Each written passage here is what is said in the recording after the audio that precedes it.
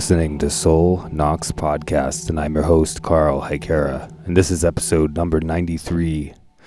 And on this week on the podcast is the very first episode of 2024. And so yes, appreciate everybody for listening. Hope everybody enjoyed the New Year's Eve episode they released. And we're kicking it into 2024, and the first episode of the year is going to be with GK from the band Ku from Finland. And he's actually from Turkey, which comes up in conversation. We kind of discuss that. We discuss esotericism, as he is also very much involved with the esoteric arts, and we get into black metal and a lot of different stuff. So it's a pretty good episode. Enjoyed the conversation. I'm a big fan of what he does with Ku. The new album is fucking amazing. Of course, the new album is called Apotheosis, the Light of All Lights, and it'll definitely be appearing in my top 40 of 2024, or 2023, sorry. So you can definitely count on that. And there's a reason, and we've been connected on the social media for a while, and I've been noticing that he's seemed like a cool guy to try to talk to, so got him on here. Definitely going to want to get him back on at some point. And have another conversation. So yeah, hope you guys enjoyed this one. It's always a pleasure talking with somebody who's also serious about esotericism within black metal and all that kind of stuff. It's always a pleasure. So that's what's going on this week. And of course, I believe the one on episode on Sunday is going to be with Brandon Legion. And kicking off a kind of new, hopefully ongoing off and on series all about guitar talk. So talking about guitar gear, getting into tone, what he goes for tone and gear and all that kind of stuff. And yeah, I want to get the rest of my brothers from the Horsemen who play guitar on about this as well. So I'm going to definitely try to track down and get Mike Hill and Evan and maybe even like Cheyenne and everybody on, and Ralph. I'd love to talk to Ralph because he's got a really great guitar tone. But I'm really into talking about that kind of stuff and finding out like where people come from in terms of why they choose what they choose and what inspired them. So might not be for everybody, but it's something that I want to start really kicking off and getting more into. I did an episode. The episode I did with Obsidian Shrine with. We did with KR, we did get into gear talk, which was appropriate as something that I want to get into more with the podcast. So it won't be something that's all the time, but it'll be happening here and there as I get the episodes recorded. So I can look forward to that if you're a guitar player, I guess. And then we'll go from there. I got to double check my calendar, but we got episodes, I believe, coming up outside of that with Cold Burial, the band Cold Burial, and then we have an episode with the great artist Ledger Domain. So those are in the bag, recorded, I gotta start getting caught up on January because I don't have that much recorded right now because the holidays kicked my ass. So, but I'll get ahead again. Don't worry. But I'll get my plugs and then we'll get into the episode. Of course, I belong to the band, gang of podcasters called the Horsemen of the Podcast Apocalypse, which is every other Monday. You have Horror Wolf 666 with Brandon Legion. And you can actually check out the episode that came out 2 days ago on Monday. Brandon and I did an episode all about talking about our top 5 winter / holiday horror movies that we like to watch in this time of year, basically from like November, through, February, March, the type of movies that we go for in this time of year. And of course it was appropriate because the movie End of Days is in my list there, and the last episode I just put up was, of course, End of Days. So go check that out. And then every Tuesday you have Into the Necrosphere with Jackie Schmidt. Every Wednesday you have Everything Went Black with Mike Hill. And of course Mike and I have our series that we do split between the podcasts called Darkness Weaves, all about the work of Carl Edward Wagner. And right now we're working on the Kane stories and novels, which are all on Kindle, so you can check that out. Every Thursday you have Necromaniacs with Mike Hill, Mike Scandato, and Jeff Kashid.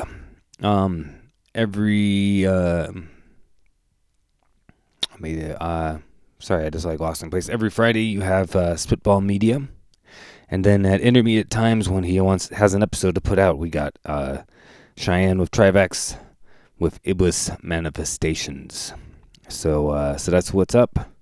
Check out all the Horsemen. Follow everybody on social media. Rate everybody on whatever app you're using. And spread the word. We appreciate it very much. And if you want to follow me on Instagram, you can find me at either my name or at Denver Underground Radio, which is the online radio station I run. We have shows live every Tuesday and Thursday night from 9 p.m. Mountain Standard Time, 11 p.m. Eastern Standard Time. And you can listen to those live at denverundergroundradio.com. There's a little play button right there. You click if you want to tune in while we're doing it live. And you can always check out the set list on Instagram and find also in the story archives links to all the playlists on Spotify that we do. So yeah, check that out, and you can get all the stuff about the podcast as well. One-stop shop. And finally, I have a Patreon at patreon.com/Soul Nox Podcast. $2 a month, and you get 2 to 4 bonus episodes a month, and you also get to help support the podcast and keep the lights on, so to say. And it's a really big honor for me that there's anybody out there who even wants to pay for it, and they are. So if you do want to help support the podcast, please sign up there, and I'll give you a shout out over here on the main feed. So I think I got all the oh yes, and of course, as always, I want to shout out my Mycelium Signal podcast with my brother Konstantin Tuonhovi from the Tuon and Porti. So go check him out. Of course, we just released our third conversation pretty recently, so you can listen to that on my podcast. And I should be doing an episode with him pretty soon for the Mycelium Signal, so I'm looking forward to that. So yes, I did all the plugs. Now let's get into the episode. Like I said before, we have GK from the band Coup. Hope you guys enjoy, and hail Satan.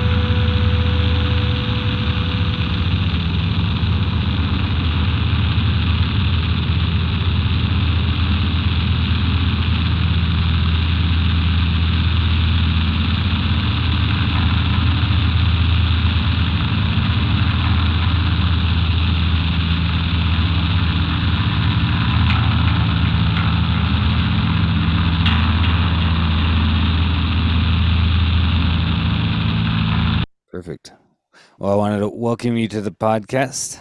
And you said you haven't really done a podcast like this before, so yeah, welcome. And well, Thank you. yeah, Thanks don't. for inviting.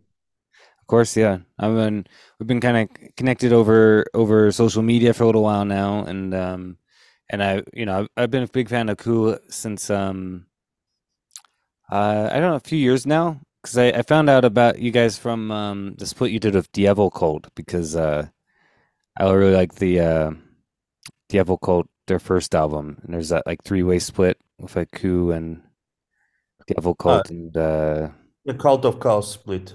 yeah, that one. So I kind of I found Coup from that, and then I dug into all the rest of your stuff, and so I was looking forward to your new album as well, which, like I said before we started recording, which I felt like was like a step forward for you guys. I feel like you're like pushing your sound even further, so I think that's really cool. Yeah, thank you very much. We really like it ourselves too. It took a bit while to record the whole album due to Corona. I live in different city than the guys, and it's not too far. It's about 1 hour travel, but during the Corona, it affected the things a lot, the traveling forth and back, Yeah, and so. you probably weren't able to really like were you able to like play together, or was it kind of one of those things where you're kind of like having to do everything separately, or like when you made the album?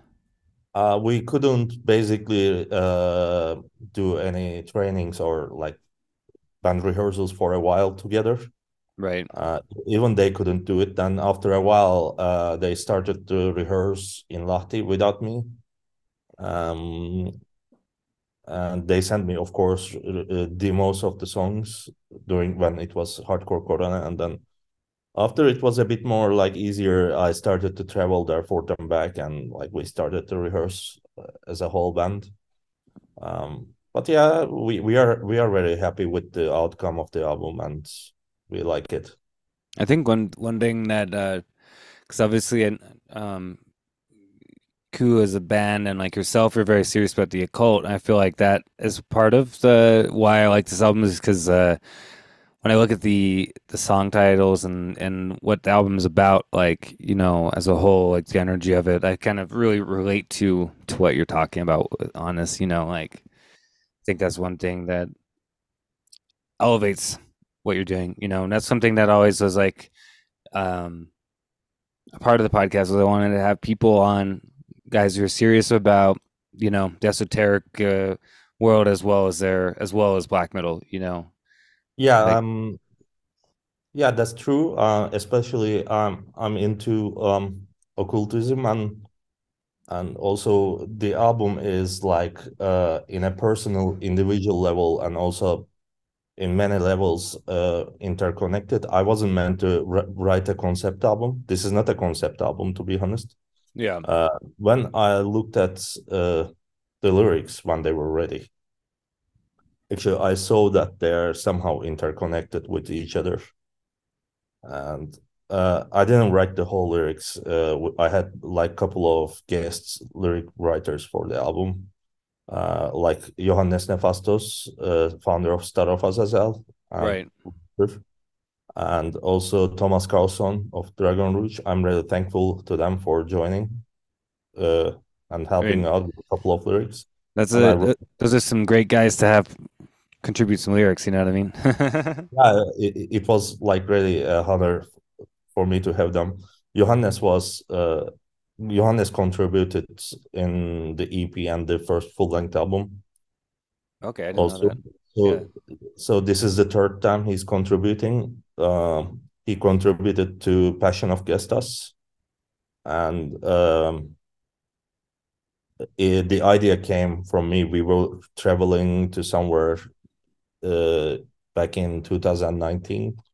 We were talking about Gestas together, and I said he's quite a like antinomian figure in my opinion. While you're being in the cross and dying, and you're offered salvation, you are still saying "fuck off," to right. salvation is quite hardcore. So should we write a song called "The Passion of Gestas"? And he said, "Of course, I can contribute to it." Then I asked from Thomas if he could. join also for one song, and he wrote the Dragon Pancreator song. Yeah, So yeah, the yeah, album is like more or less about there are no saviors beyond us. right, We are our only saviors and also our only enemies, actually, right. at the end. Yeah, we are both our saviors and our enemies, like equal measure. Yeah. Yeah, Well, exactly. and I noticed with some of these things like the Sorathian pathways type of these things of like Sorath and the Black Sun and all these types of Yeah, imagery kind of circling throughout, like, which, of course, really the title is called Apotheosis, so it's really like very much about kind of achieving that apotheosis in the Black Sun and all that, all those types of everything that comes with yeah, that in a lot of ways, right? yeah. It was actually like a couple of years or 3 years ago in summer. I had this one individual ritual myself, and it came right after that, and it's kind of connected to that. Yeah, Right. Yeah.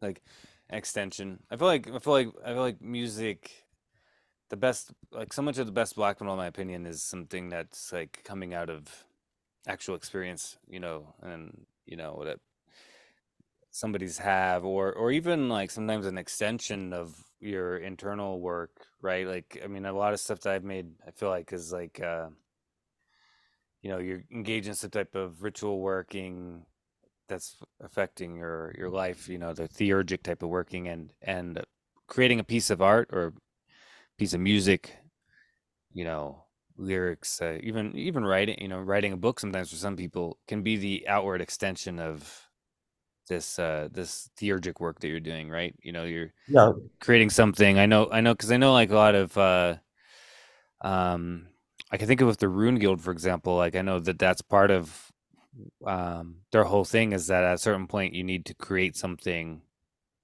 that's like your rune work or whatever, be a piece of music or a book or something that shows this outward manifestation of the work you're doing. You know what I mean? yeah, yeah. I totally understand. I mean, like it came in a way naturally, like to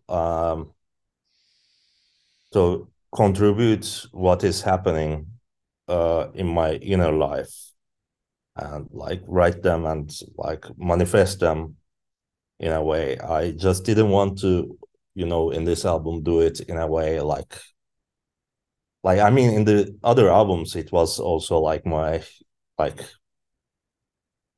like I tried to manifest what's happening inside to artworks basically. Right. So yeah, I agree with you in a sense. It's kind of an extension, or sometimes it can. I feel like can be a channeling too, of channeling some type of force you're connecting with, and like I've had those kind of situations making music where you sometimes feel like you're tapping into some type of current or energy that's like pouring through you, and you just kind of it come you're kind of just the conduit for this power. That's happened to me as well. Yeah, yeah. I think there's different ways that it goes, but I think that That's that's like the best thing for black metal though, is it has to come from some kind of real place, in my opinion, like that. If it's like you said, like channeling the inner into the outer, or being conduit for some type of a causal force or whatever it can be. I feel like that's for me that would be the goal of like what black metal should be. You know what I mean? Like it's not just yeah. music. I mean, I agree with you, but there are people doing it different ways, and I respect their way of doing it. But I agree with you. That's how black metal should be, Yeah, also. yeah. I mean, there's other people doing other things, and that's okay. Like sometimes I like some of that kind of music too. But for me, like where for my own personal kind of I guess you know where I put the importance of the bands that I think like I guess I connect to the most. It's usually this way, you know. Like I connect most with the bands that are for real about what they're talking about as opposed to, you know, putting on a show or something. You know what I mean?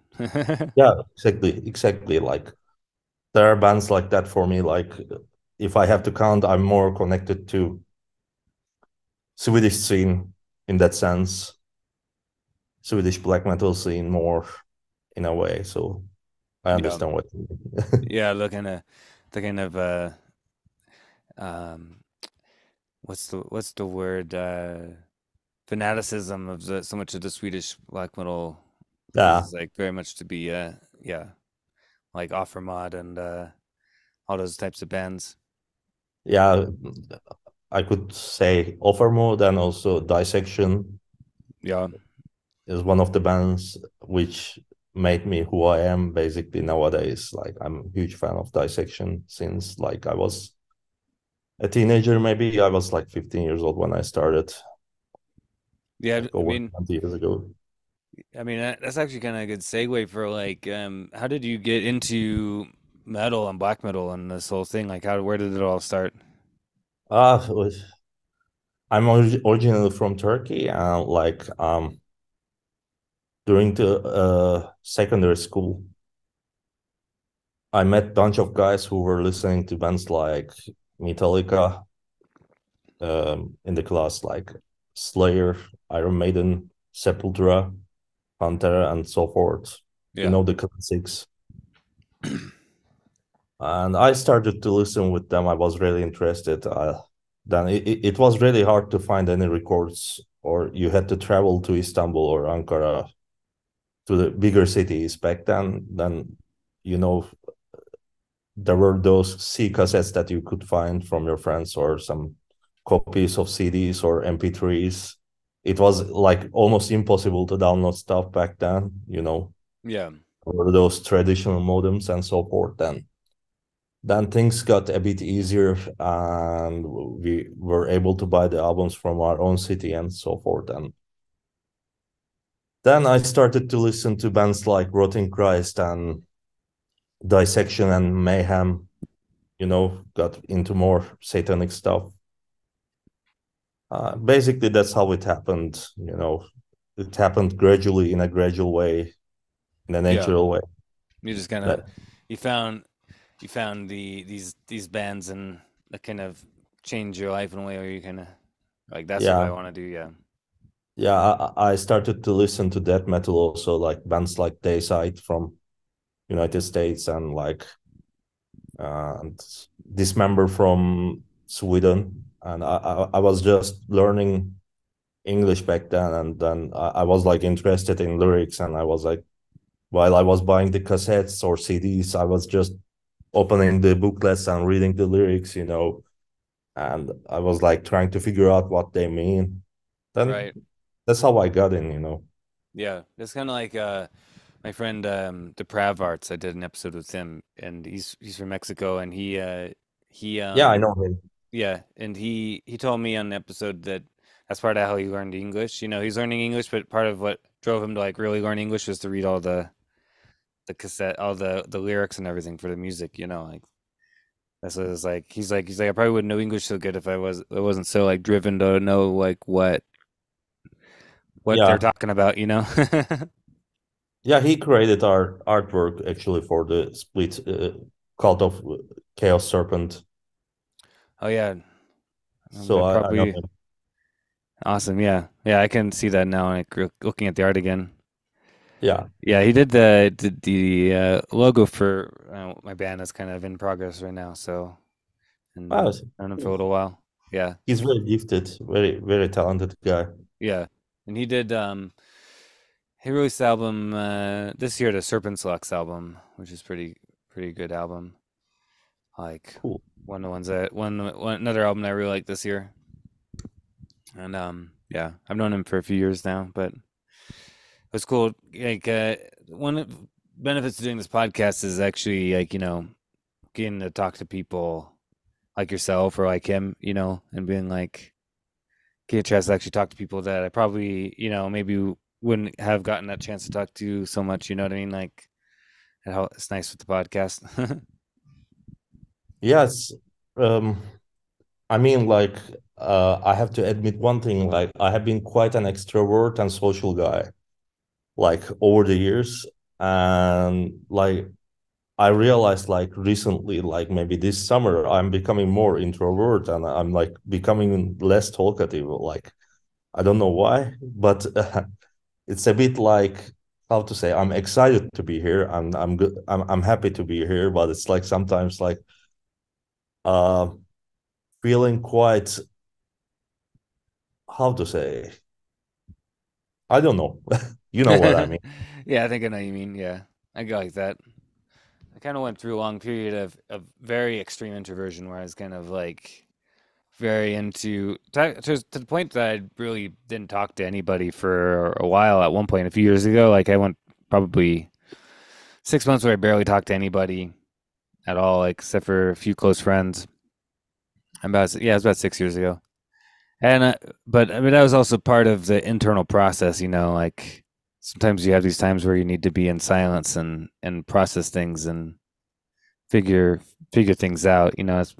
I feel like that's part of the whole process, alchemical kind of process of Yeah. transformation. Is you have these moments of silence and an inward movement, and then you have these times where you can progress and be outward movement and kind of be more involved with the world. You know what I mean? Yeah. Yeah, I understand. And silence is the key word here. Yeah, it's it's kind of like being in these states of true silence where you're not filling your time looking at your phone or this kinds of stuff, like where you're actually just spending time with yourself. Yeah, no distractions or anything, no computer, no phone, or no TV. I'm not even watching TV anymore. Like, I don't remember when it was last time. Yeah, Just it's kind of using it for watching Netflix every now and then. yeah, So yeah. I don't really watch TV for. I mean, well, I've actually never had like regular television my entire adult life. Like, I've just had TV and like your Blu-ray player or DVD player, where back in the day was DVD, VHS player, whatever. It's like, uh, and then now of course you got your phone or your computer with all the streaming stuff, but that's I just use it for watching things I want to watch. I don't really like sit there and like I don't know, mindlessly watch stuff on the TV. Like, you know what I mean? I feel like I remember somebody saying that TV is probably one of the worst. Like just sitting there and watching like program TV that is one of the worst things you could do for your mind. yeah, same goes for like any TV series, like binge watching them, like for many hours doing the same thing. Like, it's like not for me. But I like to watch sometimes, some good movies or TV series or even documentaries. But Right. I've, yeah, it's I, it's just like I don't see it like anymore, like investing time for many hours and sitting and doing nothing, just watching it. It's not for me. yeah, I found that at a certain point I had to kind of have this point where it's like, okay, the things I watch have to be kind of contributing to Exactly. like like whatever, like they have to be things that um are important to me in some way, or are like contributing to, like, because You, so much art can be inspiring. Like it has to be something that's kind of like inspiring to me, or stuff like that. Like that's how I treat a on, lot of movies. yeah, the ones that contribute to your actual creativity and inspire you. Yeah, it's better to focus on those types of things rather than just watch whatever prepackaged nonsense they're shoving down your throat on TV or whatever. Yeah, Or yeah. sitting on like TikTok for hours. Like I've never do that. I never had that. I, I I never will. I actually don't have a TikTok, I guess, or did I? I just opened it, I guess, some years ago, or like about a half year ago, if I can recall it. And I just looked at it for like maybe like a minute, then I stopped it. I don't understand it. Yeah. That's how I feel. I don't really get it. I'm like, Instagram is okay. Like, Facebook, I mostly use it to connect with people, Yeah, you same know, here. like, if it wasn't for Instagram or something, I wouldn't be talking to you right now. You know what I mean? Or Facebook. So, it's one of those things where it can be a really good tool. I've said that in the podcast a few times. It's like social media can be a tool if you use it as a tool, Yeah, and it can be a distraction if you let it use you. You know what I mean? exactly, exactly. It can be the other way around. Yeah. Which is always a danger, I think, in life. I mean, like a lot of stuff. It's, like Gurdjieff would like talk about like being somebody who plays life and isn't played by life, if that makes sense. Like, and it's very easy to fall back into being played by life as opposed to being the player of your life. Exactly, like life can start to conquer you instead of you trying to conquer it. So Yeah.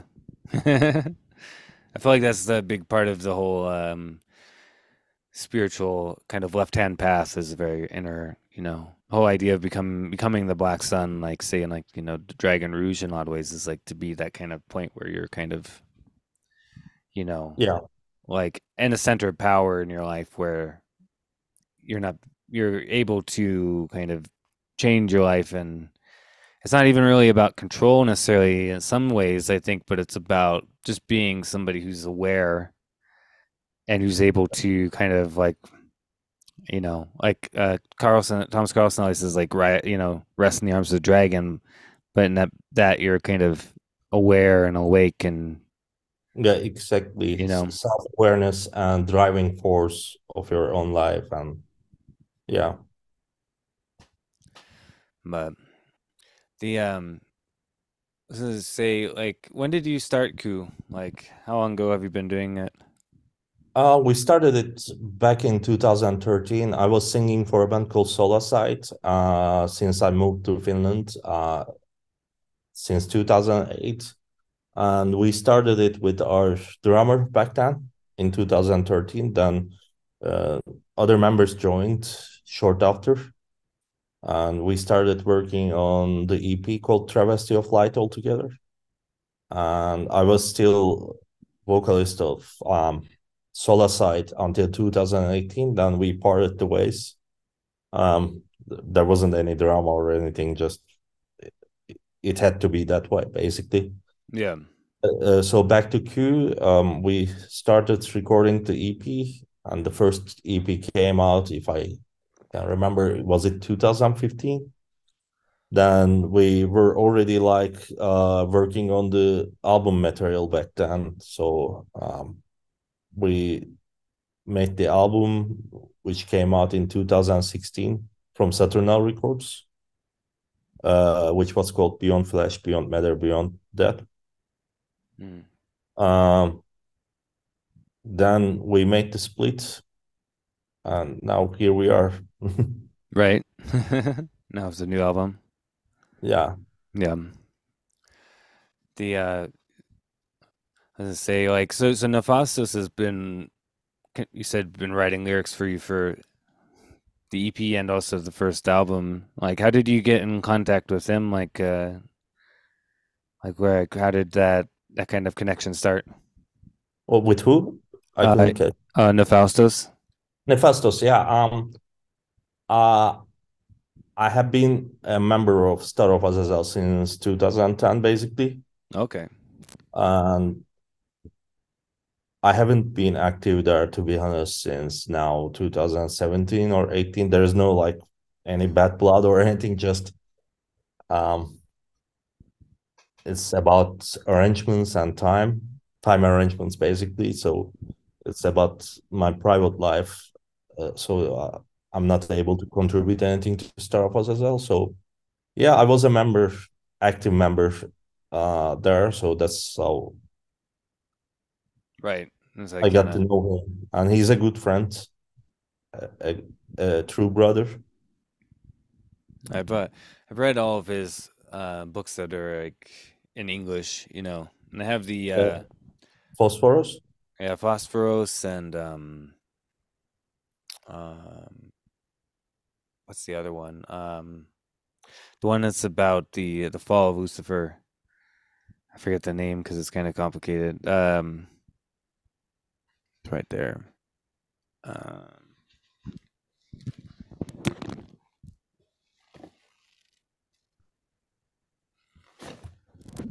Argar Azin. Yeah, algorithm. Yeah, Yeah, and then I've also have Catechism Lucifer as well, and then yeah. I have the two of the Star of Azazel, like the magazine type of thing, or not? You know, not really a magazine, but you know what I mean, like the collections as like the Yeah, all the pieces from different people. I have from two of different those. members. Yeah. Yeah, so I have the first two of those as well. I don't know if they've done more, but my friend like sent me those a while back. So Um. Yeah, I know the uh, zine. Can we? yeah, yeah, yeah. Unseen Fire, the magazine. I had to Yeah, remind Unseen myself. Fire. Yeah, Yeah.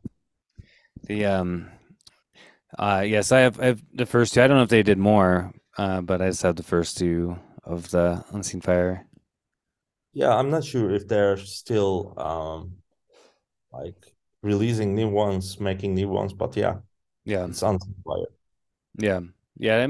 I do appreciate a lot of Nafausta's work, like quite a bit. Although I haven't really been reading it for myself for a while. Like, um, I'm not really super into theosophy personally, so I kind of you know what I mean? Like that's always been kind of like the thing. Like I find this stuff interesting, but the theosophical terms and stuff like that start to I just like I don't really connect doesn't really connect with me personally. You know what I mean? Like sometimes so I kind of like moved off onto a different tangent in a way, you know what I mean? Yeah, for me personally, it's the same, and Blavatsky is a bit like hard for me to understand still after all these years.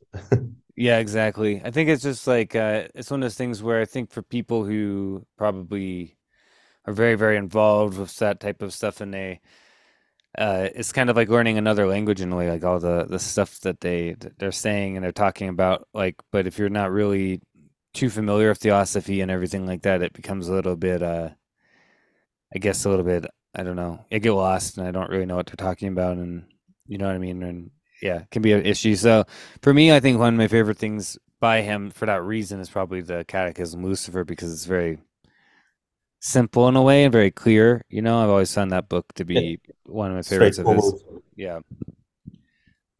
Yeah, I think my favorite one is Phosphorus. Like for the first time I started to read it, it was a bit hard to grasp, but more I read it, more I started to understand. I started to get into it, like during last 13 years, basically. Yeah.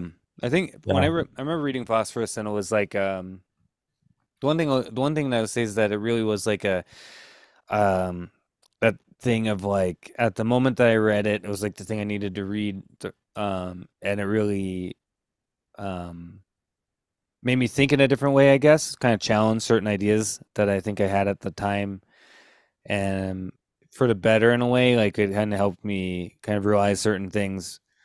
Um but like yeah, I haven't really gone back to it too much. I've only read it through like one time, so the yeah, it's kind of one of those things. Sometimes you have those moments where a certain book comes at a certain time, you learn what you need to from it, and then like I try to go back to read it, and I just like can't get too far in it. You know what I mean? Like it's just not yeah, time for it to be read it again. You know? yeah. I actually was inspired by it in some songs that I wrote in past for Q, and it's like especially the Necrosophia chapter Yeah, has lots of inspirations. I get lots of inspirations from it, and I come back to it every now and then. Still, I read it like once a year still, and also same goes with Kabbalah Clifford and Goetic Magic by Thomas Carlson. yeah. Like, I read that very often. I currently have I keep buying new editions of it because I have the second edition, I have the third, I have the fourth, um, and then well, I think I missed one edition because I didn't buy the fourth. I bought the fifth one because that was the last one that Aja did, and then I bought the new one that Mano Sinistra put out, which is definitely, I think, the best one. Has because I really like the additional material that Carlson put into it about the Black Sun and everything. So Okay, I only have the first edition actually. yeah, I definitely recommend picking up like one of the newer, like not the second's the same as the first, but I think like um third, fourth, and fifth are all the same. They're just different colors. And Okay. then the new one has like a bunch of extra material as well. But between those ones, it has more stuff than more material than the first and second. Because I remember reading the second edition originally, and I mean that really uh, blew things open for me because I had been reading about the cliff off and these types of ideas. Like I had like Michael Ford's stuff where he's talking about the cliff off and stuff. I didn't really quite grasp it from Ford's book alone. But reading, Kabbalah, Cliff Off, and Goetic Magic to this day, I think it's the seminal text when it comes to understanding the cliff off. Like if somebody wants to have any kind of understanding, even just for their own benefit of the cliff off. I mean, that's to me the go-to book. I mean, I don't think there's anything else that really it's a concisely tells you these things and also has so much information in it that you can go back to it over and over again. You know what I mean? Yeah, yeah. Yeah, Because I need to pick the latest edition, one of the latest editions, basically. yeah, I'd recommend it. I'm sure the last few Ajna ones are not very probably not going for too much. Like, but if you can manage to find the Manu Sinistra one, I recommend it. Like, Yeah. I don't know. I think that I don't know who's selling them in Europe. Like, you know what I mean? I think that I forget her name. She's in Italy. I think she was selling copies. She was like the distributor in the Europe, but I think there might be other people distributing it. I'm not sure. Okay, I will check it out after this. Yeah, I definitely recommend that. Yeah, particularly if you like, it's a book you read a lot. Like, I think you'll enjoy the additional material. You know what I mean? Yeah, I actually didn't know there was additional material, I'm a bit behind about this, so thank you Yeah, for the tip. I will yeah. definitely check it out. The his newer book too, Black Mass, was also very good. I don't know if you were able to pick that up, but that's a Not yet. yeah, Not yet. it's a very good book. Like, it really goes well with Cabal Kafaf and Goetic Magic. With they work well together. There's like even more additional stuff in Black Mass that's very useful to learn and everything. So I They go haven't, hand in hand for me. yeah, they go hand in hand. Yeah, like yeah, I have a lot of respect for Dr. Carlson. Like I mean, what he's done with Dragon Rouge and everything, um, Likewise. and he's actually coming here in October. So be Oh, after, yeah, it'll be after this episode will come out after it happens, but he's going to be here at the end of October, which will be cool. So it'd be nice to actually get to meet him and everything. So yeah. I haven't met him yet. I was in Sweden bunch of times, but we didn't have a chance to meet. But yeah, that's really cool that you will get to meet him. He's very like one of the central figures in left hand paths and Western occultism, basically. yeah, yeah, I feel like the Dragon Rouge is like when it comes to the esoteric organizations like that exist, I think it's one of the most important. Like and also like one I always connected to quite a bit because of the whole draconian current. I've always really been connected to that kind of draconian energy, even before I knew really what it was. I remember watching. There's a movie Excalibur that came out in the '80s, and in that movie, like they're talking about the breath of the dragon, and the Yeah, dragon as this force of creation that Merlin's weaving his magic from, and he has like his chant of making in that. And I mean, back when I was a teenager, really starting to get into all this stuff like that was something that I ended up making use of, and I really connected this idea of the dragon of the earth, like this dragon force, draconian force, and it was just like very, for me, it was very natural just the natural expression of who I was, and wasn't until many years later that I even found out anything about you know that there was something called a draconian path. I think I was Yeah, probably in my 20s by the time I figured that out. yeah, you realize the resemblance afterwards. Yeah. So Yeah, between finding out about the Dragon Rouge and then there's the author Michael Kelly. He has his books Apophis, and he has this kind of his like form of the draconian current as well. And that's I kind of found both those things at the same time, and I was like oh, this is like naturally like what I've always kind of gravitated towards. You know what I mean? Like without even knowing that there was such a thing as a draconian path or whatever. It's yeah, kind of funny. yeah. Those come like not as a surprise, but it airs you, right? Like you're like, wow, that was actually like in my life before I knew it. Yeah, exactly. Have you ever had Or any kind of feeling like that, like where you're like, um, it's really hard to recall. Really, like it's actually really interesting point what you pointed out. But what I can tell is like I have always been like a fan of like horror stuff. While I was a kid and teenager, I was yeah, watching like movies about vampires and stuff like that.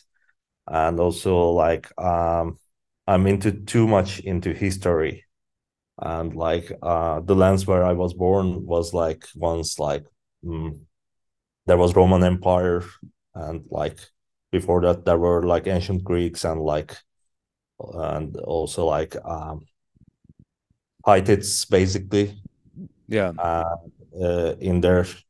And I have always been like a huge fan of those ancient sites, you know, where I was born, and like I also visited in different cities. And there are those figures, like, for example, in ancient Hittites, there's Iluyanka, mm, basically, okay, serpent uh, is equivalent of dragon, basically. okay, yeah, So I have been like making a lot of like research about those back in time before knowing draconian tradition, basically. yeah, So one way or another, I was connected, I guess. yeah. I think that is the key. I kind of had the same thing where I was very even like I was like 3 or 4 years old and obsessed with like vampires and horror movies and that whole demons and dragons and all the kind of dark type of things was always very attractive to me, which I figured out Yeah, like that's like one of the key kind of I guess grounding elements of myself that has remained the same since I was a little child. So I've always kind of looked at that like you know there's something to that. I think like when you very naturally being drawn to these types of you know what for some people might be considered horrific images and stuff, but you feel connection to it. yeah, yeah. When I saw Exorcist for the first time and saw Pazuzu there, basically, Yeah. like I felt so connected to it in a way. So Well, then you got this ancient demon, and then it has that connection to the history as well. You can feel this kind of connection to something ancient. Which I think is really yeah, cool in that part. yeah, Yeah. The I know like uh I mean Turkey's like one of the most ancient kind of places in the world with like I mean you have what's that one site Göbekli forget the name. It's like the ancient temple that they think dates back to thousands of years, like you mean before. Göbekli? Yeah, yeah, exactly. It's like if I remember right, it's like the most like earliest settlement known to human Yeah, history. It's like 11,000 years old or even older. yeah. It's like older than Sumer and older than Egypt is like this. And I mean the site is very impressive what they built at that time as well. So it's like it pushes back all the whole like story that we're told. You know what I mean of human Yeah, history.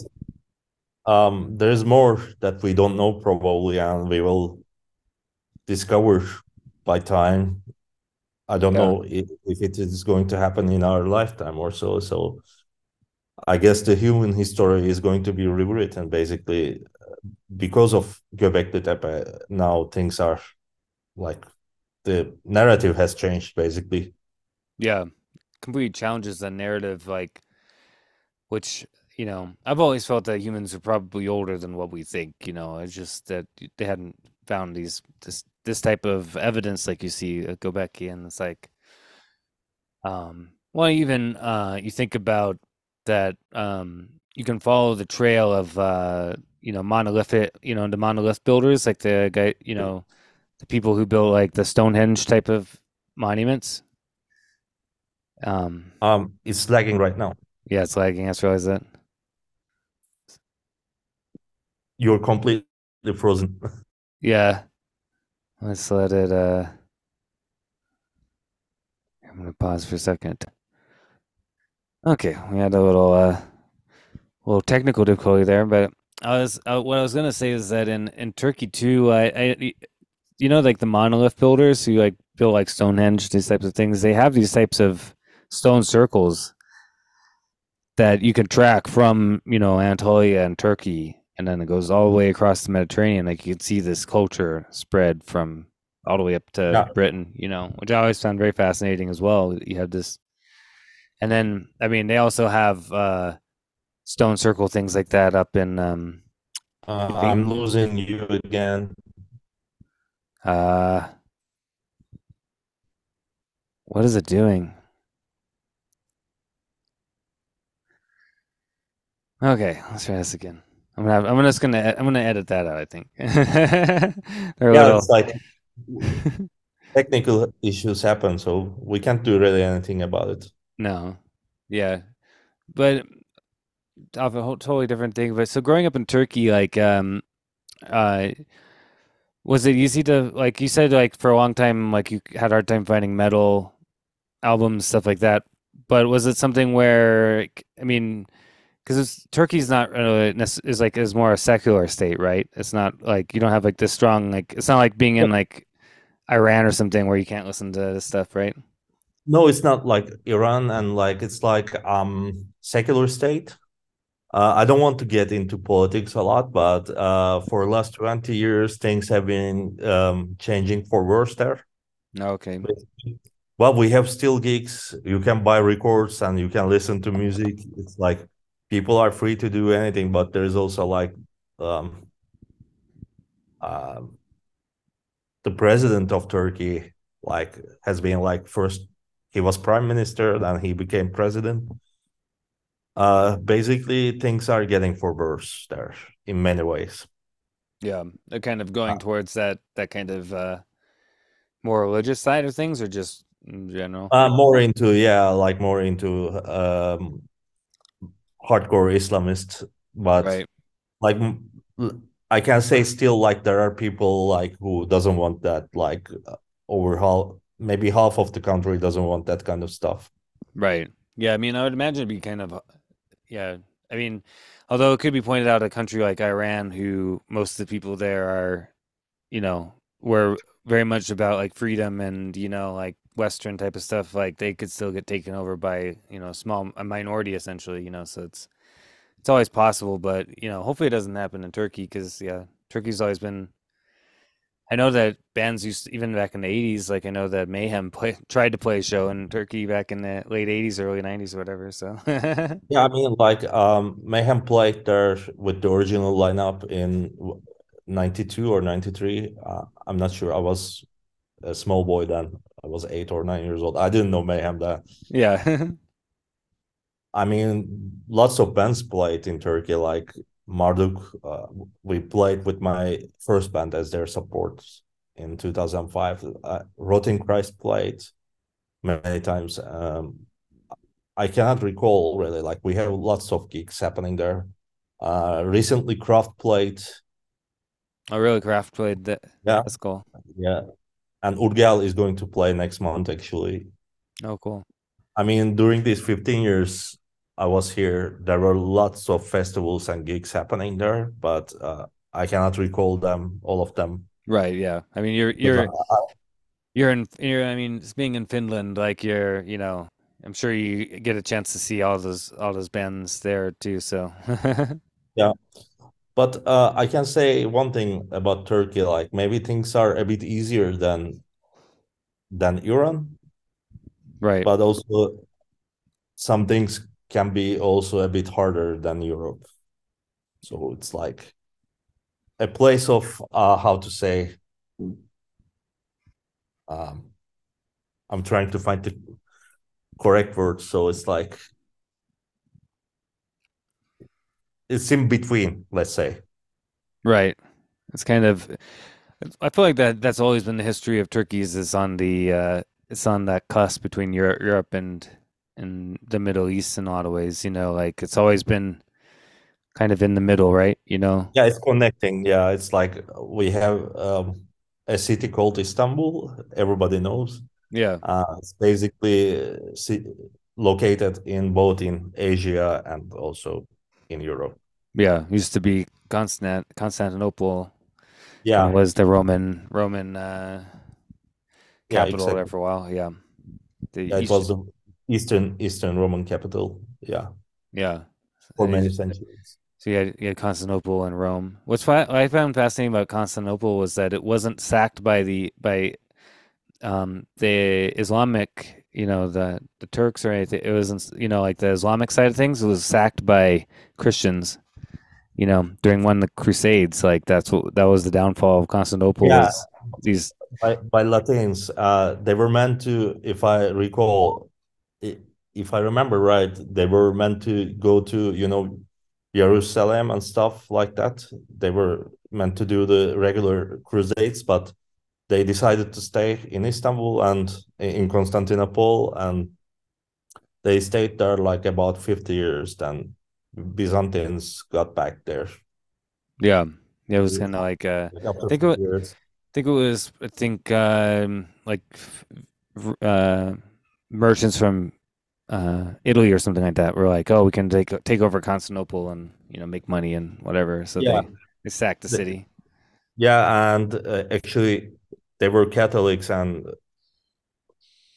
people in Constantinople were Orthodox, and they destroyed a lot of, you know, stuff from Orthodox stuff, like, so they weren't really fond of those Catholics afterwards.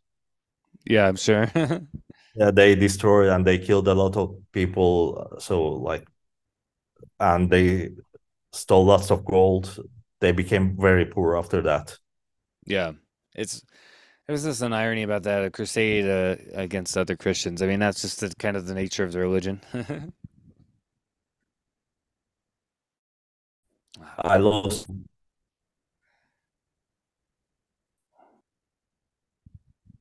Yeah. The yeah, you didn't grow up though in the big cities in Turkey, right? You kind of grew up like outside of like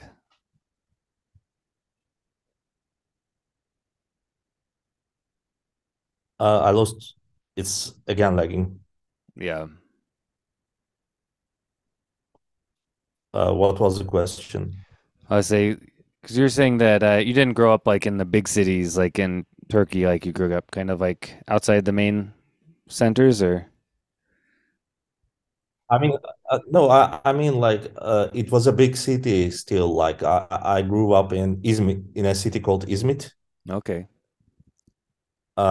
It's like 1.5 hour from Istanbul, okay, but it wasn't really easy even back at the late 90s. It wasn't really easy to find the records that way. There was one record store basically in my town, and like there were, of course, like bands like you could easily find like mainstream bands like Metallica or Pantera or Slayer.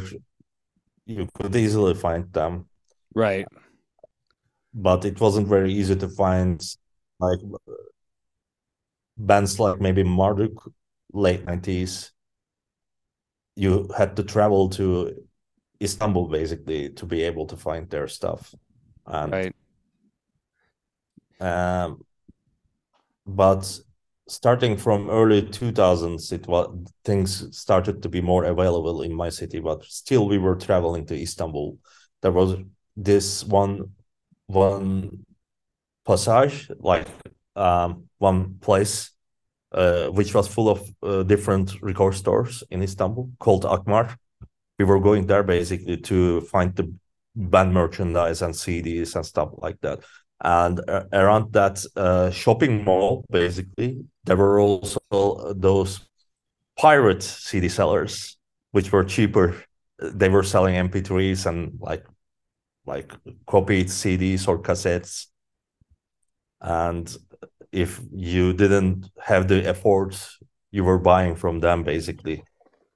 Right. Yeah, you're like, well, I can buy one real CD and then go buy a few of these burned CDs, kind of Uh, thing. uh, it's not something that I support nowadays, but things were not available back then, so you had to Yeah. do what you had to do. And as a student who's going to like high school or secondary school, you had really small budget. Yeah. And yeah, that's the thing. Like, and I mean, that's part of like what drove stuff like, cassette trading and all that kind of stuff in the, Yeah, we as also well. did those back in time. So cassette trading or copying for friends the albums that they didn't have, or getting the copies from them that which the ones that you didn't have. Right. So What? I was introduced to many bands that way. Yeah, again, a cassette. Yeah, I mean, when growing for me, like in early, like it was like the early 2000s, like me and my friends, sometimes we would trade like, over instant messenger or something like files, like, oh, check this out, or whatever. It was kind of like that form of uh trading or whatever. I'd rip some CDs and send it to him or whatever.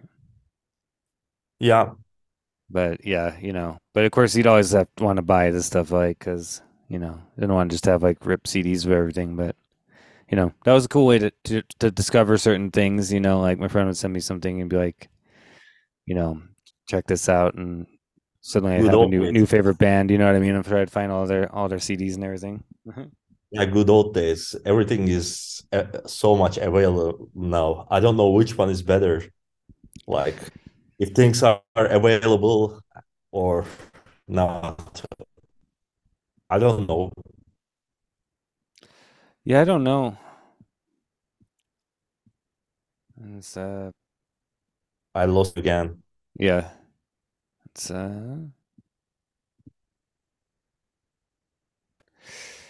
I say I don't know what's better to, I can't.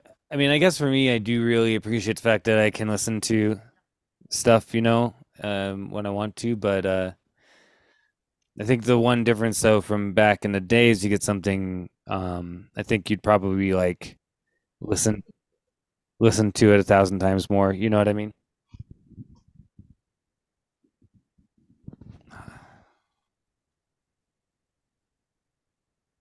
It's Uh, I couldn't catch that well, so could you please repeat? yeah. I was just realized it was like freezing.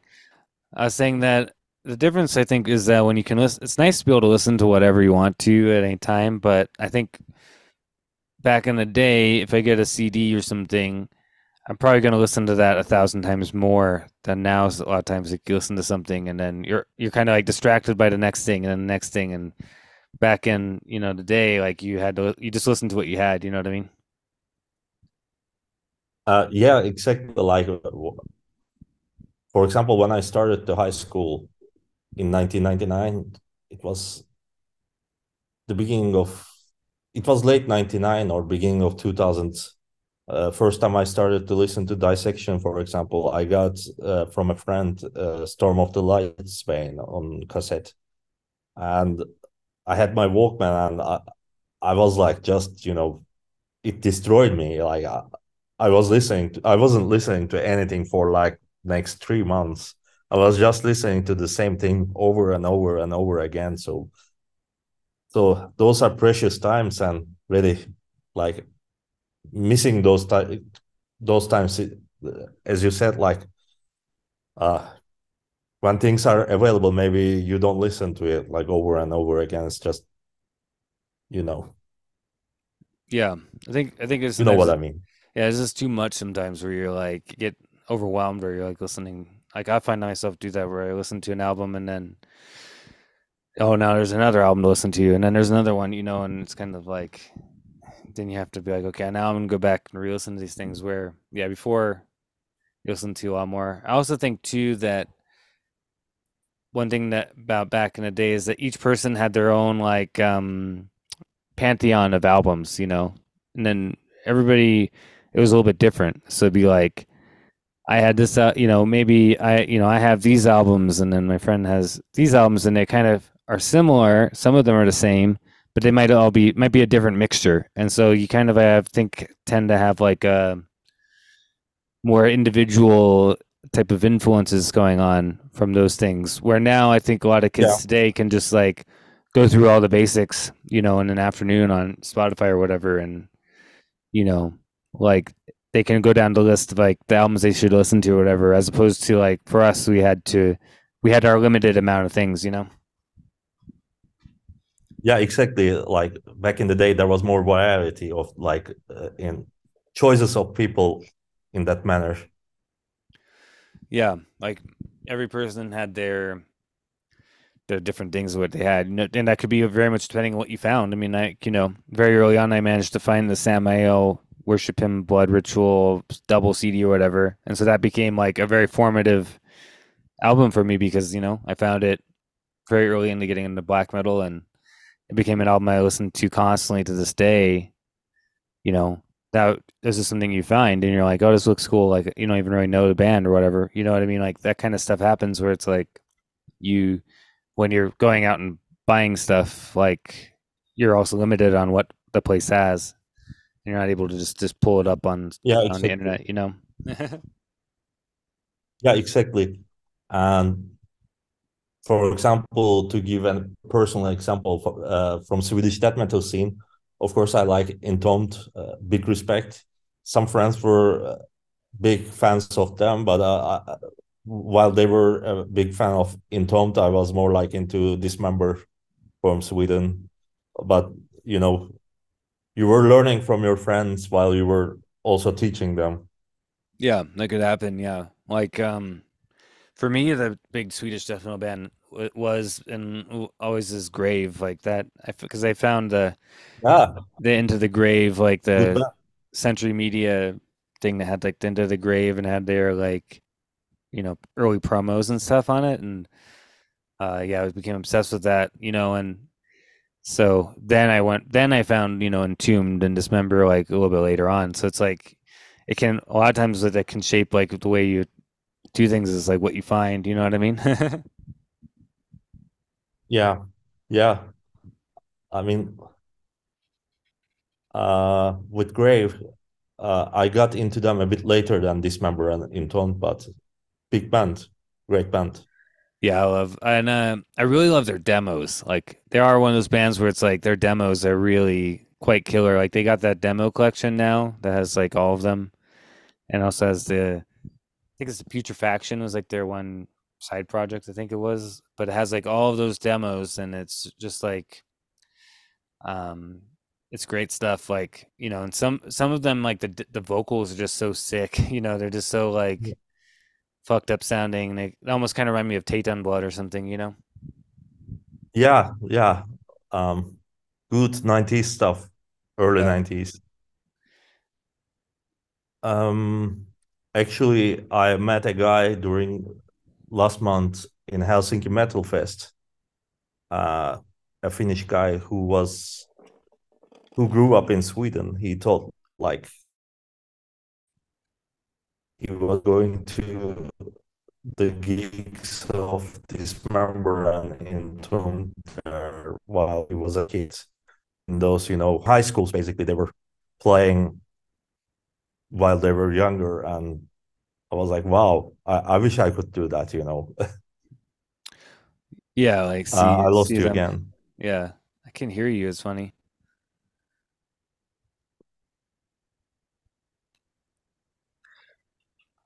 But yeah, you're saying the guys saw like all those bands like in the 90s. I feel like that's like Yeah, I would have loved to have been able to be back in time and experience a lot of that stuff, back in the 90s, Yeah, yeah, I would love that. And like, I was able to experience like the end of 90s basically, and it people are saying nothing is like the beginning of 90s, and basically I'm missing those times a lot. And like, actually, as a musician, everything is more available also, not only as a listener. Like, it's easier to record. You can do your home setup, or you can just record the stuff in a rehearsal without going to in your rehearsal place, without going to an actual recording studio. So like times have changed a lot since then.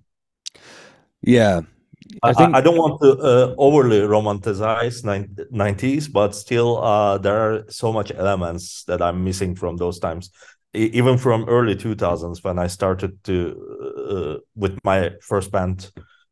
Yeah. So you were yeah, saying, no, I agree with you 100%. It's easy to over romanticize that period. I think it's good to keep hold of the magic that they created in that time, and in the early 2000s I started making my music as well. It was like there's a lot of that time period that I do miss, like, and a lot of like um the black metal scene that I miss, of like when it was a bit more wild, I guess you could say. Like yeah, I feel like that's a part of what's in black metal right now. That's a little bit, I find a little bit frustrating, is the kind of domesticization of it. That's going on. yeah, But I feel like the benefit of today as opposed to then is, yeah, it's way more easy to make, record your music and all that kind of stuff, like, which is a big benefit for sure, because you think back in the 90s, I mean, it was pretty expensive to be able to record your stuff properly. even early 2000s. I mean, like it wasn't very cheap. It wasn't very easy, and it was expensive back in the days. But yeah, in a way, change is constant, and we have to maybe like deal with it. And like, there are benefits of also like of nowadays, like how things are like. So I'm not like I don't hate, but there are some stuff like certain elements that I'm missing from the late 90s and early 2000s, so to say. Yeah, no, I feel you on that. But I would have liked to have been able to seen like some of these bands live in the 90s, or just be around with like the kind of energy that they had. But I feel like what's good is that all that music still carries that energy. I was Which talking about, bands? you Which know, bands? like If I what bands would I like to see? Yeah, sorry for Um, interrupting. oh, you're fine. I would have really liked to. I mean, I love modern Marduk very much. Like, like their new album's like probably going to be my album of the year.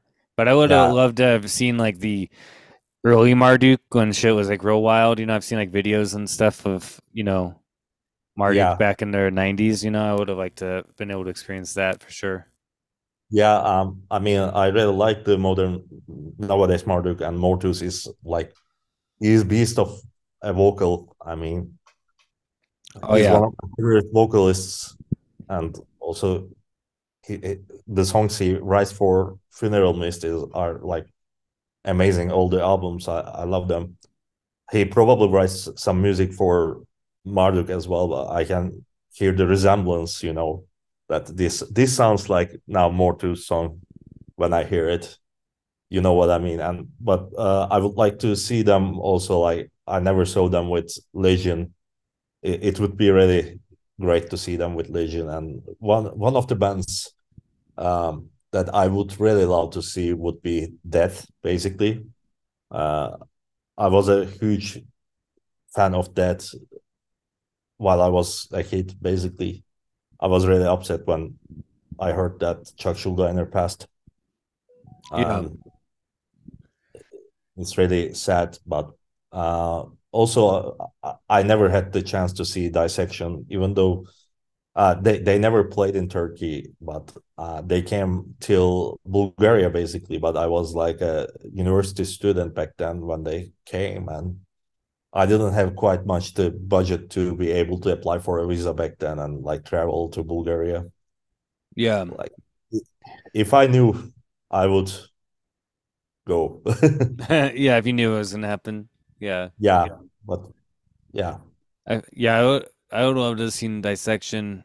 Um, the um yeah, like with death metal, I would have really liked to have seen I mean I've seen Morbid Angel with David Vincent when they toured for the Covenant anniversary, I don't know, like 10 years ago. Oh, Um cool. and that Yeah, was I have seen them also with David Vincent like at least 3 times in Finland. Yeah. yeah, and that was great. But I definitely like it would have been amazing to be able to go back and see them, in the early '90s, the kind of height, you know what I mean, like during Blessed Are the Sick or Covenant era, Yeah.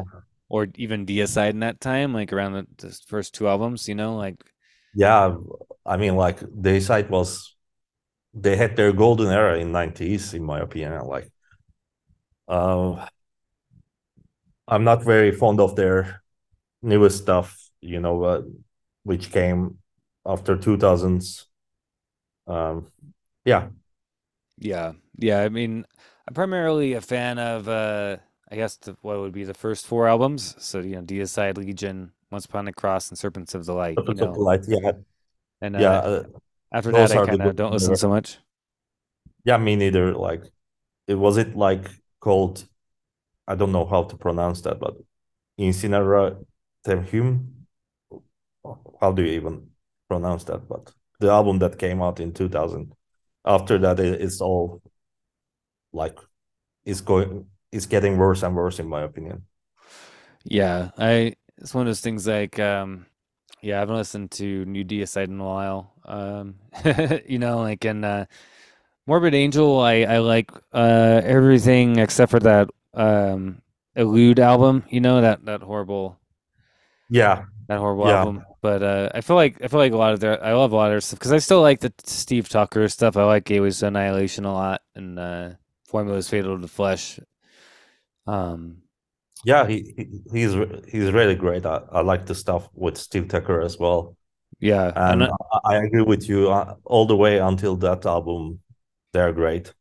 yeah. When you saw David Vincent sing for them, did like when I saw them, they played some stuff off of Gateways, but with David Vincent doing vocals, and it sounded really cool. Yeah, yeah. He was able to deliver those really good. Yeah, like yeah, I feel like his voice like aged real well, and the I'm trying to think. Yeah, one band that I today would like to see a lot is Asphyx when it comes to death metal because like I really like Asphyx a lot and but they never come to the States, so you know. Yeah, I can't recall if I have seen them ever, but great band, great band. Yeah, like I love his vocals. The and they're one band that they reformed, and I feel like some their newer albums are actually their best albums, like so, which is kind of counter to a lot of bands. Yeah, yeah, I agree. The but yeah, I feel like yeah, that's the thing. Like some bands are able to just get better and better, or stay really good. Like we're talking about Marduk. Like I mean, they've been around for so long, and I mean that new album Memento Mori is like it's just so intense and so dark and like just vital, Uh, you know what I mean? Like it's so cool. yeah, I really like it, and it's really like brutal album. Uh, is like it can almost be one of the classic Marduk albums for me. Like, but for example, a friend told like he stopped listening to it after two songs. In his opinion, it's like more like they are trying to make something what they did in 90s, and it's not, there's nothing new in it, and they are trying to copy the albums they made like in late 90s, and I was like, I slightly I disagree with him Yeah, I because disagree too. yeah, I think Marduk became better and better over the years. I mean, like, I love all the classic albums they have, like from 90s, like Opus Nocturne, Heaven Shall Burn, and and so forth, Panzer Division. But but in my opinion, they know what they are doing and they're getting better. Yeah, I think when he had, I remember in the early 2000s finding out that Marduk had added, more to, from Funeral Mist, as the vocalist. I remember getting Plague Angel and being like, this is like the perfect combination of having, because, like, I think Salvation from Funeral Mist is one of the best black metal albums of all time. It's on my list, it's my top 10. And, Yeah, like, same here.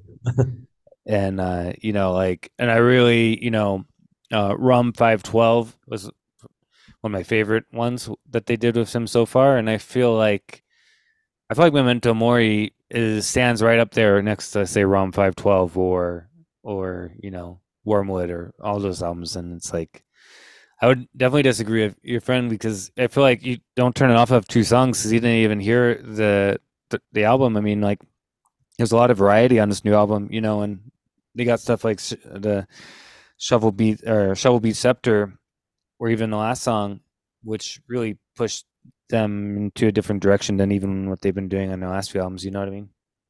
Was it called As We Are? Yeah, As We Are. Yeah, I love Oh, that song. yeah, yeah, great song, great album. I Yeah, mean, there are many people who agrees with my friend as well. So yeah, it's yeah, all about tastes. You can't do anything about it.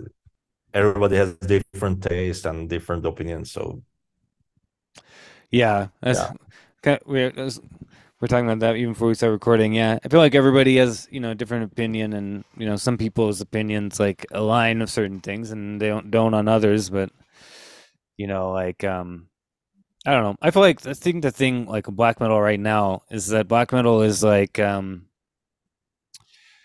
I think that it's in a pretty good state, and all things considered. You do have this, like I did mention, the kind of domesticization of so much of, but I feel like that's an external force trying to push itself upon black metal. But there's still, the rebels is real, the real black metal, like rebels existing and making black metal like the way it's supposed to be. You know what I mean? And there's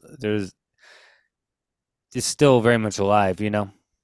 yeah, of course, it's definitely alive, and I agree with you. And when you think about it, like, it's about the perceptions. We are different individuals. Even though you're friend with someone, you cannot have the same taste, same. You cannot like or dislike same things, basically. Like, so, it's about the perception, and that's it, basically, for me. Yeah, Put it yeah, in a simple way. and I'm the kind of person, like, I don't need to agree with everything and be friends with people. Like, I can agree to disagree with a lot of people, because I'm pretty, I accept people for who they are, and what, even if they have Yeah, opinions that I don't really agree with. I mean, for the most part, like, unless they're total assholes. I'm yeah, like, we can live and let live, in my opinion. And yeah. We can agree to disagree always. exactly, yeah, it's important. I think that's a really important part of keeping what we have in the West alive. It's very healthy way to do it. Like, agree to disagree. Well, Otherwise, the life your life will be a chaos. I mean, not your, but overall, like, whoever, mine. one thing I think is amazing about black metal is that it is a genre that,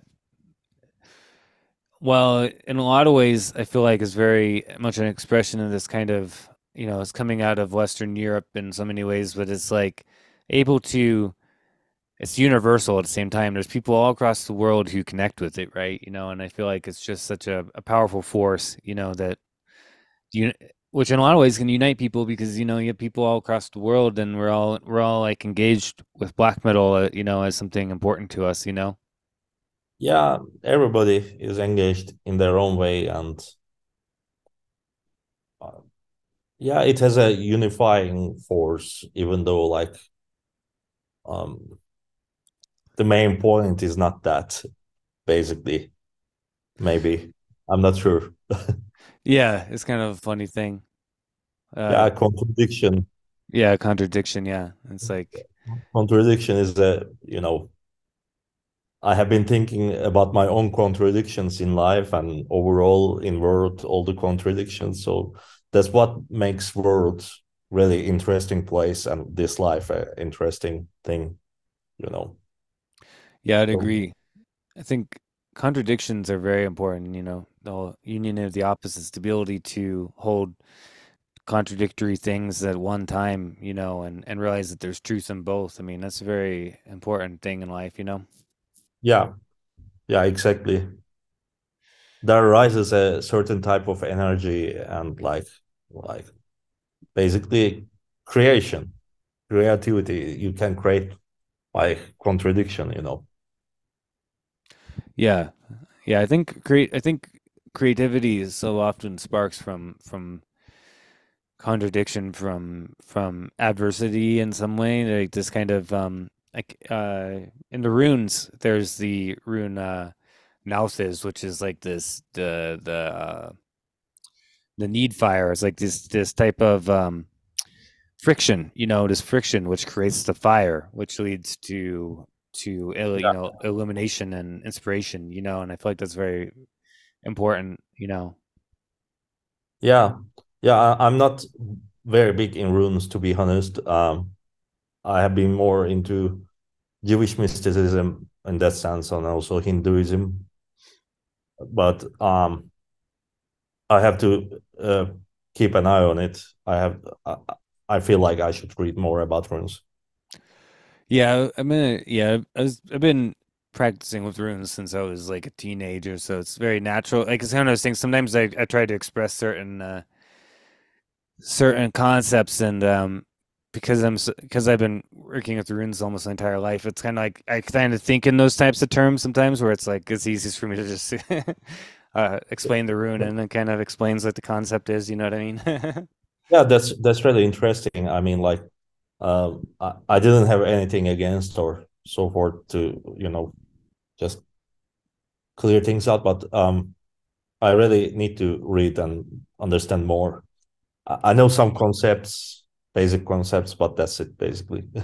Yeah, I think it's internet. I feel like for everybody, whatever calls to you, you know what I mean, is great. Like, but it's always good to have information too, and it's good to have like information. The runes are a very powerful thing, and they're very primordial. I think they're universal in that way. They speak to like universal like forces in the world. Yeah, yeah, I agree. Back to friction and fire that you mentioned. Basically, when hit two rocks, that's how our ancestors made fire, basically. So there's like friction there. So Yeah, it's the same thing. give an example, very simple, straightforward, like example. Yeah, it's like it's from that friction Afford. that the fire arises, right? Exactly, exactly. From And the friction of two stones. that's kind of I think where the fire of inspiration and illumination and all these things comes from this friction. I think that's the whole thing of the adversarial path is that it's a path of friction. Creating the black flame. Yeah, exactly. More I get older, more I started to understand that all the problems and all the adversities. Sorry, Yeah, did I pronounce it right? yeah, adversity. Yep. Adversities and all those problems and hardships make me who I am basically, and they have a like when I understand those things, I'm able to conquer myself and understand myself better, and like they make me stronger basically. I'm not actively seeking out problems and going out and like seeking fist fights or anything like that. I don't want to be misunderstood, but there are always problems in Y- life.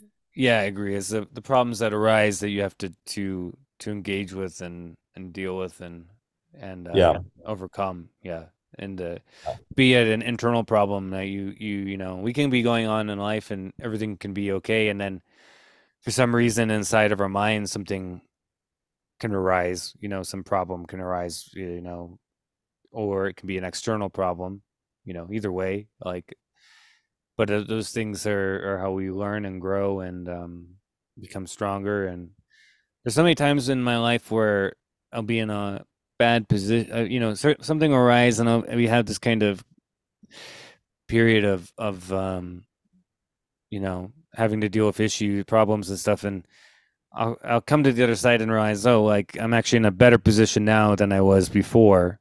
But it was like the universe or maybe some of the forces I work with or something were like, if we don't if this issue doesn't arise now, you're not going to grow or develop or change. Like you're just stuck in like some type of rut or something, and you're not able to see that you can be another place. So sometimes these adversity helps you kind of think in a yeah, different way and push yourself in a yeah, different way. yeah. It helps you to grow, basically, like out of the situation or out of the. Uh, it helps you grow in many ways, like mentally, spiritually, whatever you call it, even physically. Like, Yeah, if you think about it, like, we can't get stronger without that friction, that same friction. If you're like weightlifting, for example, if you lift weights, it's the same type of thing. You're doing these movements, and creating that movement creates this kind of, you know, um, yeah, no pain, no gain. yeah, and you have to. It's also like you're having lifting a heavy weight, your resistance. You're like fighting over this resistance, which is creating the growth that you need to make your muscle stronger. Yeah, exactly. That's really good example to give, in my opinion. Yeah, that's something I thought about a while ago, and then yeah, it kind of just came to me again. I just remembered I was like, yeah, weightlifting in a way is definitely a manifestation of this, like working out, whatever. That's why so many guys that I know who are very religious about you know going to the gym or working out or whatever are sometimes the guys who have their lives most in hand. Yeah, Like yeah, some yeah. Please.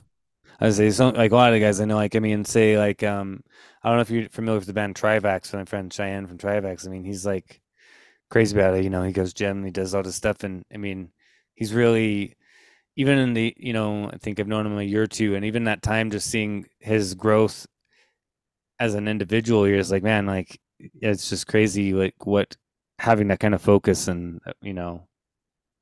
Yeah, persistency is really important in many things. If you want to master some, call it like bodybuilding or like being a musician or like even um, like I heard about coding also, software development, to give more like different examples from life. So like practice makes one master. We have a saying.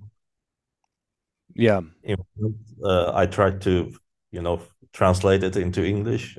I don't remember how it went in English, but yeah, yeah, it makes sense. Yeah, practice is really important. You can't be a master at something and never practice. Never grow what you're doing. yeah. For example, to give an example from the singer of Acherontas, Nikolaos, he's a good friend. Yeah, Uh, I remember he saying once that books are empty shells without the actual practice.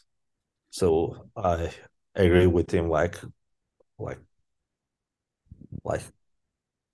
you should be able to put the good stuff that you read from the books into practice, so you can grow, basically. So otherwise, they don't have any help. yeah, I agree 1,000%. when you're yeah, you have to put the things you learn from a book into practice and live it, you know. It's kind of put your money where your mouth is type of thing, you know. You have to live, you have to manifest what you learn into the real world around you. Um, it's like yeah, very important concept to me with everything, you know, and particularly when it comes to the esoteric or occult path, like like there's a lot of people who like to collect books and just read them, and they never do anything with it, and I guess that's okay for them, but for me, like, I think it's important to put into practice what you learn, you know.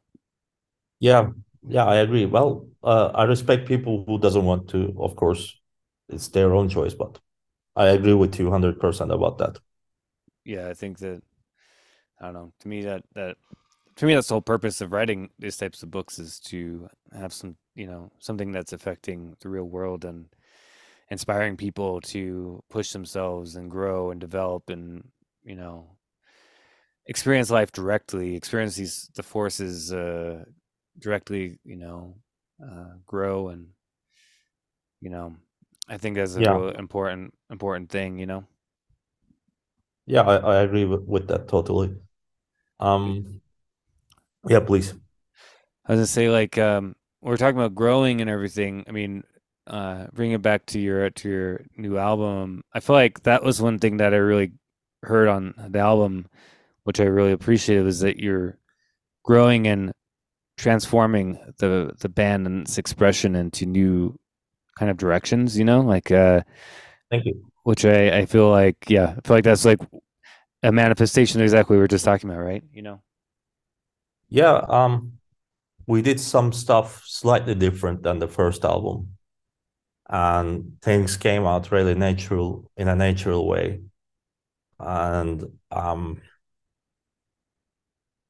how to say, uh, it wasn't really easy for me. The recording process was really, for me individually, it was really painful time of my life, and like in mental levels, it was like really hard. And I think it's like the in a way manifestation of those mental hardships came out in a natural way, and I'm really happy with the result. And we also I was saying like we did some stuff different in this album. Like we decided long time ago, we were really happy with the person who recorded our first EP and the album, full length album. We recorded the split on our own. We decided to record only the drums with the guy who recorded the first records, the EP and the full length. And we decided to record the guitars, bass, and vocals with some different guy, and he also mixed it. Uh, uh, and also a different person mastered the album. So we got, let's say, it's quite close to what we were aiming for. It's not maybe 100%, but I would say like 99% what we aim for. So yeah, Yeah, don't know that's if I answered what you were no, referring to, but yeah, no. I mean, and that's getting 99% of what you're trying to get to is always great because I feel like nothing ever is exactly what you're shooting for, but what can arise is good and good as well. You know what I mean? Like I've had have that happen where you're trying to do something and then it's close to your vision, but then there's this element that's maybe not what you envisioned, but then that's actually a positive thing in a way because it's created something unforeseen. You know what I mean? yeah, yeah, I know what you mean. And let's see, like we have some plans to. We are not going to wait another 6 years to make another album, basically. So we are going to start working on new stuff soon. That's good. Yeah, yeah, good. Not wait so long for another album, right? Yeah, it's like we had the split in 2018. So uh I don't want to blame Corona for everything, but this could have been a bit earlier, like 2021 or 22 even. But I'm happy at the end. Like it's not about like the quantity; it's about the quality what you deliver. I have nothing against bands who are delivering like constantly in every second year or every year some record. uh, there are great bands who are able to do that, and they are delivering really good albums. Some of them might be better, some of them might be worse than the other one. But I don't know. For me personally, it's not like working that way. Like I wouldn't be able to like human the way like possibly like make album every year, at least with Right. the same band. Right. It'd be kind of maybe need to have different projects or something. Yeah, I actually have some different projects coming this year, next year. What are Uh, some of your other projects? um, One of them is not a project; it's actually the whole band.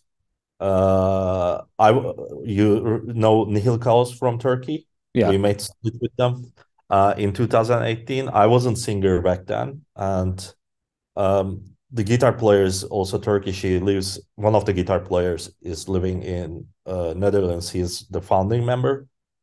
um our ex vocalist is actually like he got sick back in uh, late 2008 and early 2019. Then they asked me to step up for the vocal duties, and I accepted. They're my good friends, and we actually lost him in like a couple of years ago. Oh no. Yeah, so I have been singer since 2019, and we are working on the full length album now. And the pre-production of the songs are almost ready.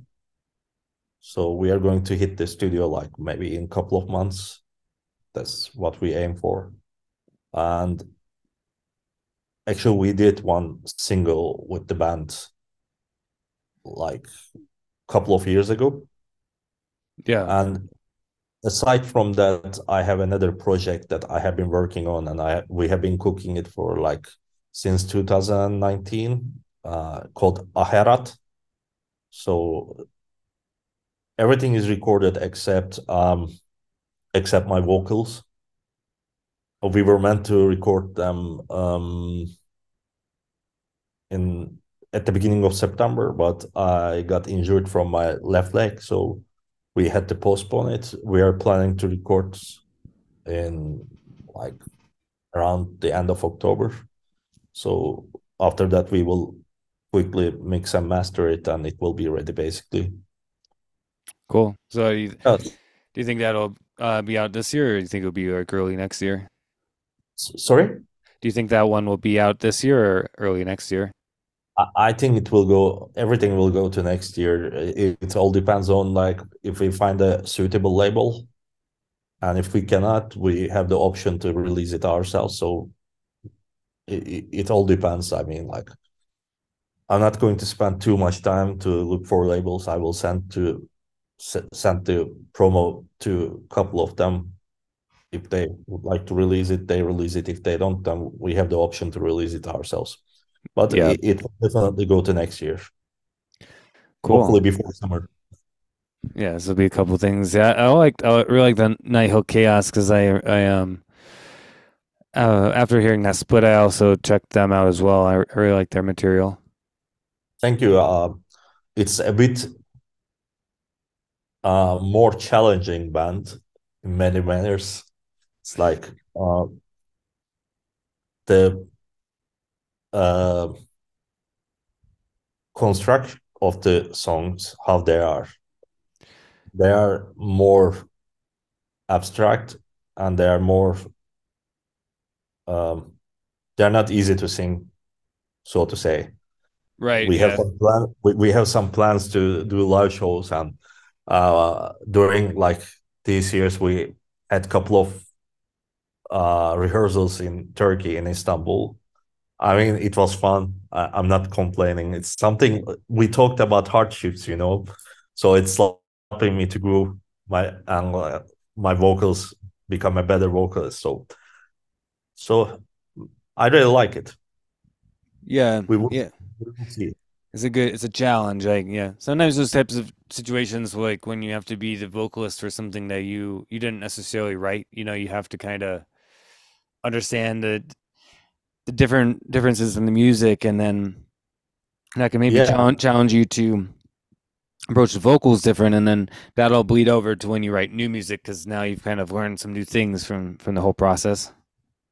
yeah, and it's a good challenge, and I accepted that challenge. So no complaints. And I'm happy that it's different than Q basically, because what would be the point, singing in two exactly identical bands?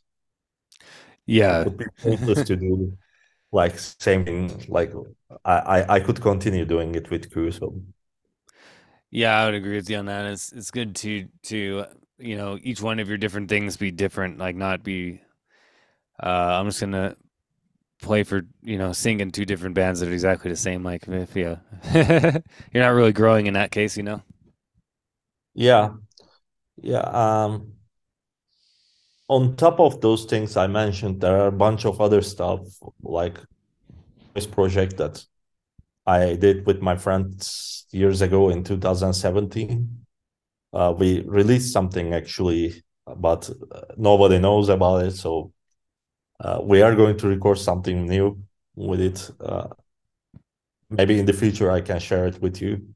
Yeah, it'd be great. Uh, and also, I have plans to do some ritual ambience on my own at some point when I find the right time from life, like from the bands, from my kids, and from work. So we will see about it. That's awesome. Yeah, I'm a big fan of ritual ambient stuff, like very much as well. I listen to it quite a bit. Like, Yeah, same here. Same here. yeah, I definitely I'll have times where I'll be listening more to ritual, ambient stuff than even black metal. Like I get these types of moods sometimes, and Yeah, yeah. definitely. What are your favorite ones?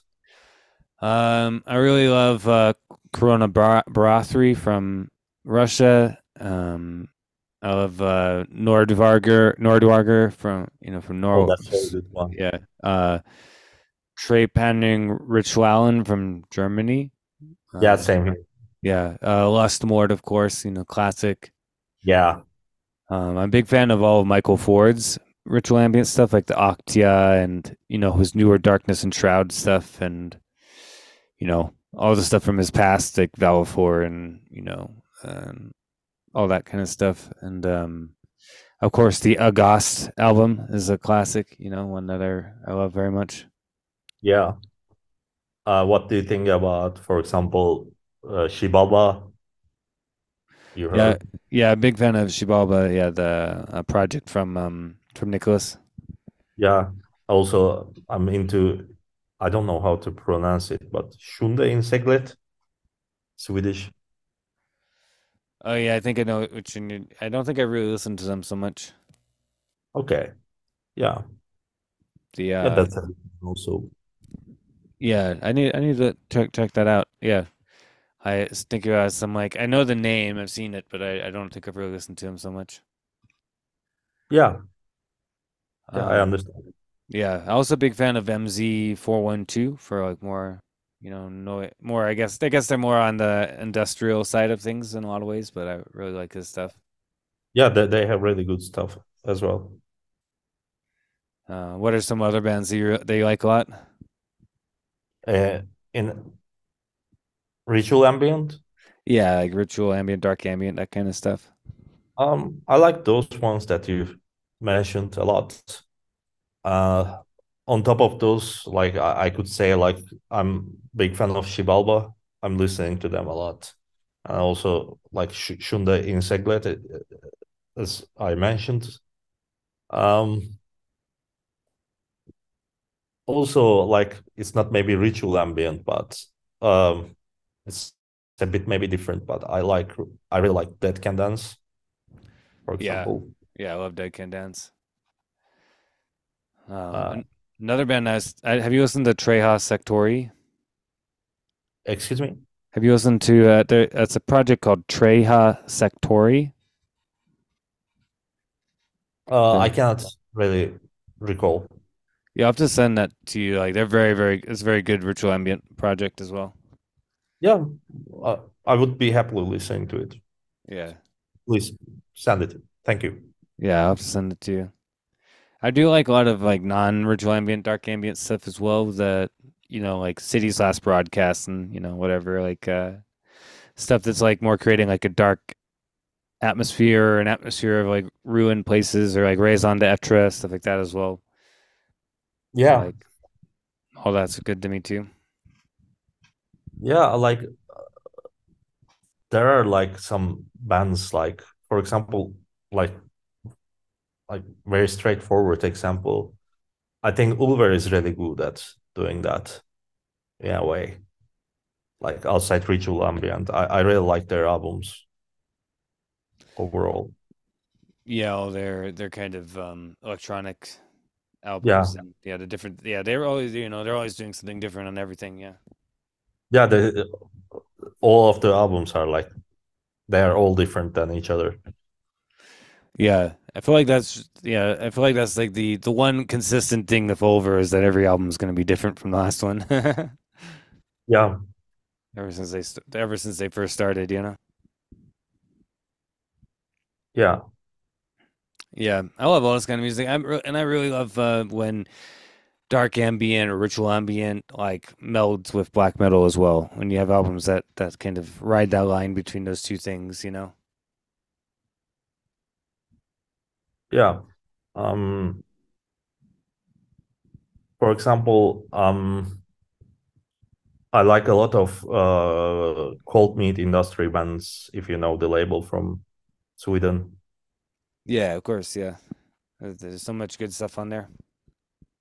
was MZ412 in there. Yeah, they were on there. Desideri Marginis. I always liked their cold meat, I believe. Yeah, Yeah, in Slaughter Natives. yeah. Poisons and Order Rosarius Equilibria. Yeah, Oh, I didn't know that. Yeah, yeah. But overall, um, it's a cool. Oh yeah, hopefully you get around to making some of that of your own. Like something that I've like wanting to do as well is to make some type of ritual ambient stuff, but I haven't really gotten around to yet. yeah. I have been recording stuff like for many years now. I have been experimenting different stuff, but I had a break like for last 1 year, so I think I will like go back to those old recordings and start to also like try to do something new. So yeah, Yeah, basically it's quite busy in many ways, but things are going a bit slowly. But it's not always in my hands to speed the things up. Like if it is not my own, like if I'm not alone, if it is a band, things go naturally like as they are supposed to be. Like there are individuals individuals included. So yeah. yeah. When you're doing with a band, it can be you're doing with different individuals, and it kind of has to go the speed it goes. I have that I same experience. It's like you're working on something for a long time because maybe you have periods where you're not able to get together or whatever. It can take a while. Yeah, it usually does. Yeah. Yeah. I'm gonna have to close out here in a few minutes, but yeah, I've enjoyed talking with you. I'm glad now our technical issues kind of went away for a little bit, so we had some time where we could actually talk like straight. Yeah, it was really great to be here.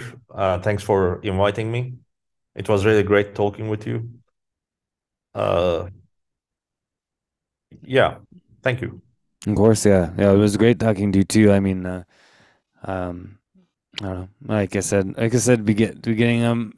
One thing that I love about doing this podcast is getting to connect with people and across, and getting to know people, and it's been really, it was a pleasure, honor having you on. So thank you.